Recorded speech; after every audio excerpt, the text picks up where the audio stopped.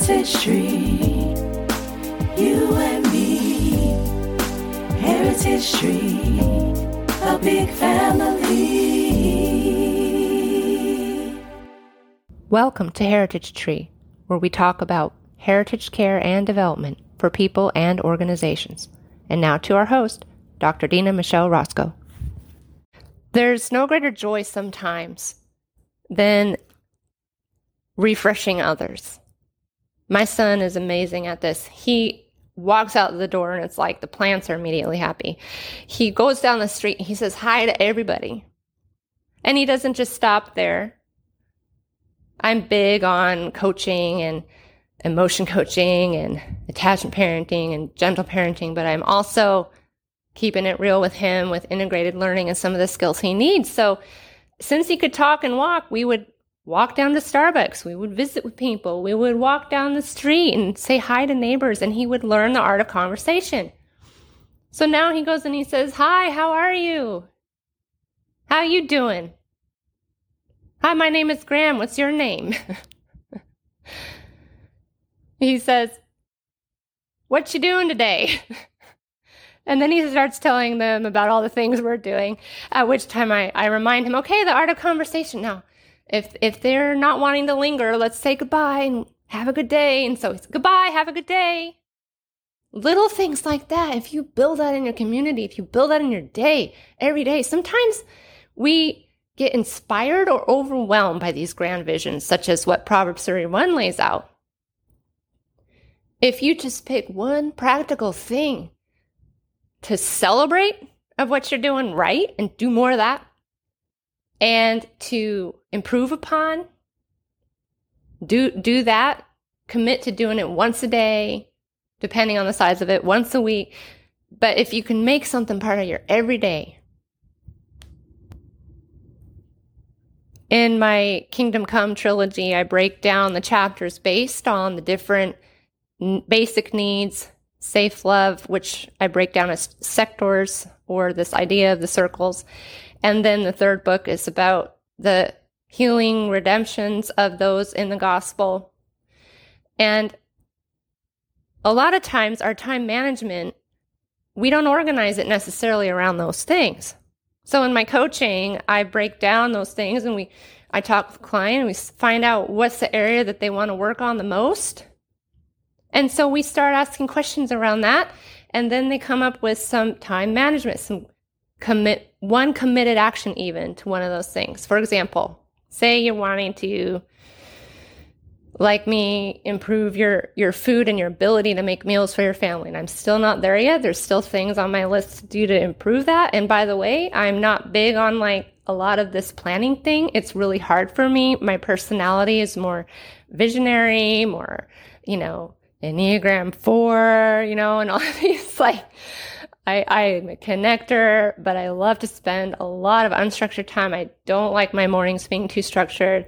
So this idea of putting structure to life, I just put off for a long time until it became very clear to me as the coach to be a good coach and to be happier and more even expeditious in my life and reaching the goals and visions that I had, that I needed to get more organized around this. So I went and saw a nutritionist for a while that first year postpartum. And then, I reorganized my entire pantry, and that's been a process because things take longer than you expect. The larger the goal or the project is going to take that much longer than you expect. And so you have to even write it down into 1 steps each. And how many hours, how much money would you anticipate spending on that? Because our budget sometimes seems to dictate our time management and what we can spend and how long we can get the cold resources or the hard resources that we need, the tangible things, to bring about this goal. So I had this value of integration, this value of integrated learning, something I learned postpartum with postpartum counseling and coaching. And it's also something that's very much into systems theory and healing with trauma and trauma-informed care. And so I want to integrate. I have this value of integration with integrating my son, integrating my core values and visions and things I like in my everyday life. Well, how do you do that? With food, I bought these different containers, these really pretty things to sort of make more accessible and easy managing the different herbs and the different everyday foods that I had. And then this led to this whole other project that I didn't realize would be related to this concept of food, which was home organization. So now I have this goal to store only what I use, not what I don't use. So it's taken, I've usually been organized anyway. So this was where I enjoyed and I spent a lot of time. But with our local Buy Nothing group and with different nonprofits, I was able to do so many massive giftings and donation runs. We sold some things. We ended up deciding we wanted to build our own furniture and make it all look a certain way. Now there's this theme. Now I have this color palette to work with. Back to pantry goals. So now we get the containers and they're matching a certain kind of way. And then when the pandemic stay-at-home happened, I said, oh, why am I still using storage bins in my pantry closet? This is a shame. And so I got these cute little, copper wire baskets, and my son and my husband made these cute wooden baskets. And then now a year later, I've even updated my tea because I love tea. That's a personal hobby. Since I was a little girl, I didn't really understand going to the mall unless I could go eat something. And so my hobbies usually center around some kind of food. And as I've gotten older, I wanted to have healthy eating, and I've done different protocols, autoimmune, paleo, and different things to get my health and energy where I want it to be.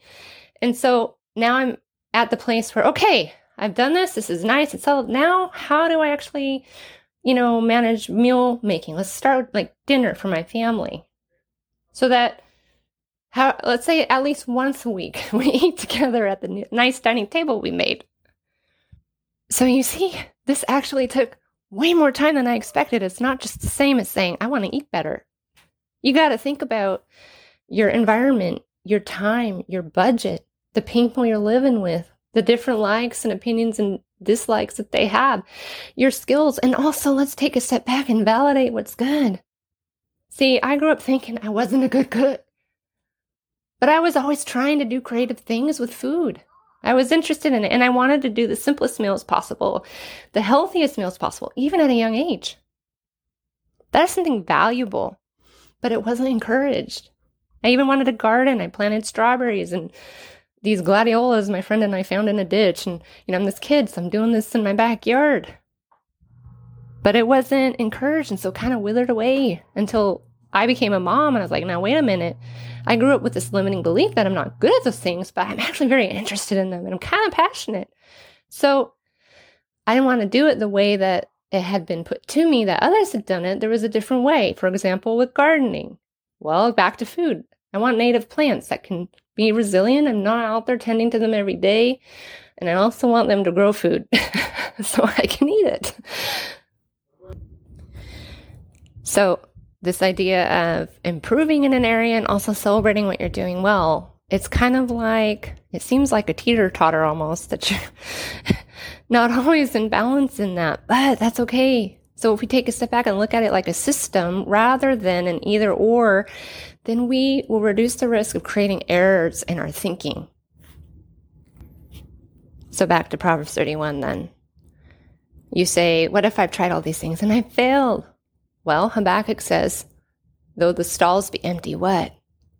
We will take glory in who? Ourselves?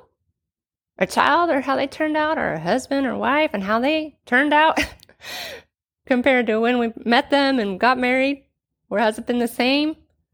Is that even part of that answer? No, it's about glorifying God. I will still take joy in Him.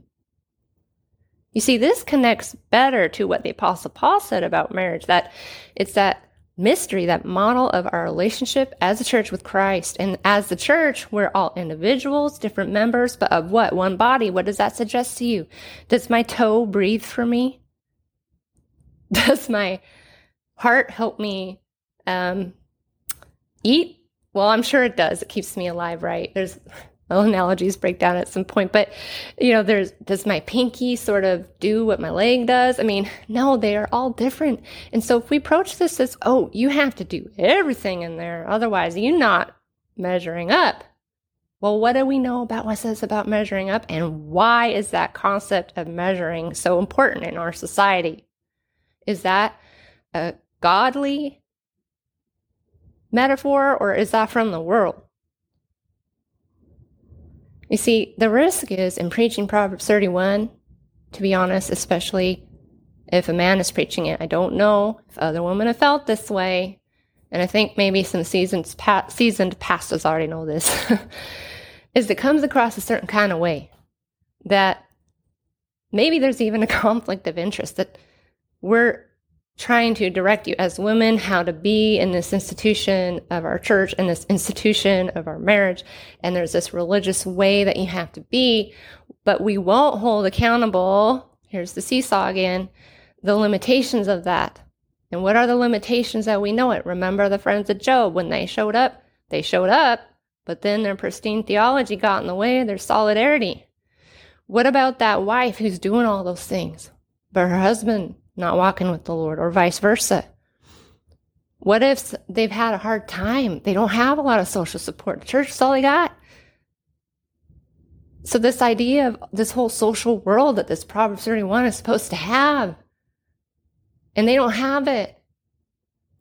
What do we do with the difference between feeling bad, feeling ashamed or guilty, overwhelmed, disenchanted, disengaged, maybe even oppressed in some way if there's abuse or trauma involved? What do we do with that if that seesaw is tilted too much the other way with this model of marriage that we have, this ideal wife? And it can go the same way for speaking of husbands. Men are not treated a certain kind of way in our society. If, for example, as a mom of a son, I want my son to be able to grow up and not have to be used in certain violent or exploitative means that are part of Satan's system alive and well in this world. So what if I've done all these things and I failed? Well, just remember, our purpose here is it to be wealthy, prosperous, have a good reputation, have a spouse. How much emphasis are we putting on managing our image as Christians and our contentment with the Lord? That's what it comes down to. Our joy and our love and our yielding to the Lord. And in those places, only prayer and Holy Spirit and accountability. Again, back to the structure of accountability. As a visionary person, I'm really good at strategic visions and creativity and storytelling, coaching and encouragement. But when it comes down to those practical logistics of breaking it down into time-managed, committed action steps, I have to be patient and slow the roll and do that.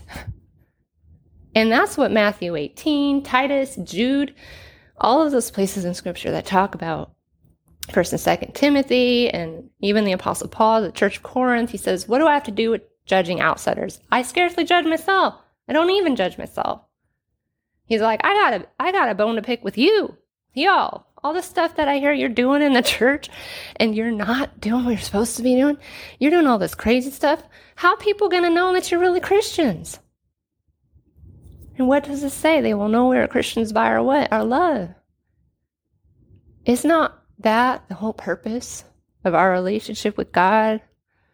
God is love. For God so loved the world, he gave his one and only Son. Whoever believes in him will not perish but have everlasting life. And is not love more powerful than the systems of Satan that ostracize, as in 1 John 4, when it says, perfect love casts out fear, for fear has to do with judgment, and the one who fears is not made perfect in love. That suggests to me that there's some underlying wounded spiritual problem that's a little bit bigger than the role of what we would assign to someone in a family system. So as a, ECU minister, as a coach, as a creative minister, a writer, I always want to get to that core sense or that core insight that is transferable that you can take with you. So if you take anything from this message, just know that we're not doing this all alone. We are part of the body of Christ. We're connected to God. That this is all about our love for Him and His love for us.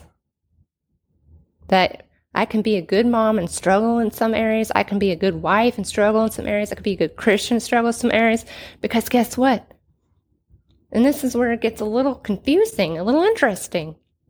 Scripture says to work out our salvation with fear and trembling. Now, wait a minute. I thought you just said that love casts out fear. I think a little bit about that. Well, there's one thing to fear, right? Our God is a consuming fire. That's kind of intense. The same God that walked with Daniel and Shadrach, Meshach, and Abednego, which were their Babylonian, not Hebrew names, mind you, but that's what they're written down as. And He walked with them in the fire and they weren't burned. Though you pass through the waters, I will be with you. Though you pass through the fires, they will not burn you. They will not overcome you. We live in a time right now where everything seems so scary and feels overwhelming.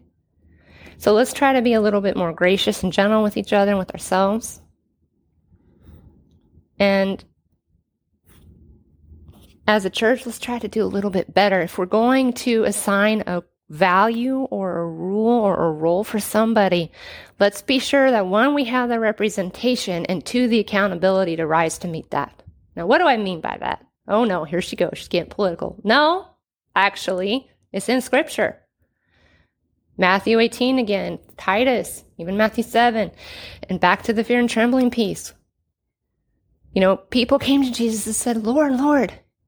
He tells this parable to the Pharisees. Lord, Lord, I knew you. I did all this. I followed the rules. I did all this. And He says, depart from me. I never knew you. That's the thing to be scared of. Right there. That is the flip side. That is the underside of this model of love, that perfect love casts out fear. Well, if we are safe in God's love, if we are trusted in Jesus as our Savior, but we are also living that out. We are living that out with our love for Him. And we are working for a standard of excellence to put that to practice every day. So there's this accountability, this time management, these questions and visions around our walk with God and our family, our vocational goals. But all of them must serve this love for God. And that's the check-in piece. That's the check-in piece for Proverbs 31. And then finally, I just want to leave you with that uncertainty, that mystery is actually good. Because why? We're finite. We're mortal. We weren't supposed to be, and that's why it's a struggle. But God knows all things, and He is the only one who is above and knows all things, but He also loves us. It wasn't enough for Jesus to be the perfect Son of God. He also needed to be the Son of Man. And that's what's qualified Him as the empathetic high priest, the priest forever in the order of Melchizedek, this priest who lived a really long time for hundreds and hundreds of years, that came out to meet Father Abraham. This is all this progression of this family story of a gospel heritage. So that's what I want to leave you with. Let's pray. Thank you, God, for this day. Thank you for your love for us. Thank you for your family story for us, that we are not just trying to do this and struggle this all on our own, that we have you, your Holy Trinity in relationship with each other, your Holy Spirit. We have the Holy Church. May we do better, God, in our connections with those people and places. We have our cities. May it go well with our cities where we are, so it goes well with us. Will you please guide us in this adversarial and painful age of the pandemic and pandemia? Will you help us do better and set the stage better for our children and their children's children? And may we even live to see those. And we just pray for your healing. There are so many mother-father wounds. There are so many people struggling, Lord, and let them feel loved and cared for in this message and validated. And let those of us who are doing well and in victory, thank you for their discipline and their efforts and the blessing you put on them and their marriages. Please let them be examples to the rest of us. And please help us all grow up together and do better in your standard of excellence that you help us to meet. And even though we might not be able to do it all in our life, because that's mortality, would you please, in your grace, bring good out of our lives and our families and our generations for your glory. And we thank you that you don't forsake the generations. You are faithful. In Jesus' name, amen. Thank you for joining us. If you like what you heard, tip us at the link below. And inquire, subscribe, and shop our merchandise label of Heritage Tree and Heritage at dinamichelleroscoe.com and dogwoodgroup.io. Come back again when we gather around the Heritage Tree.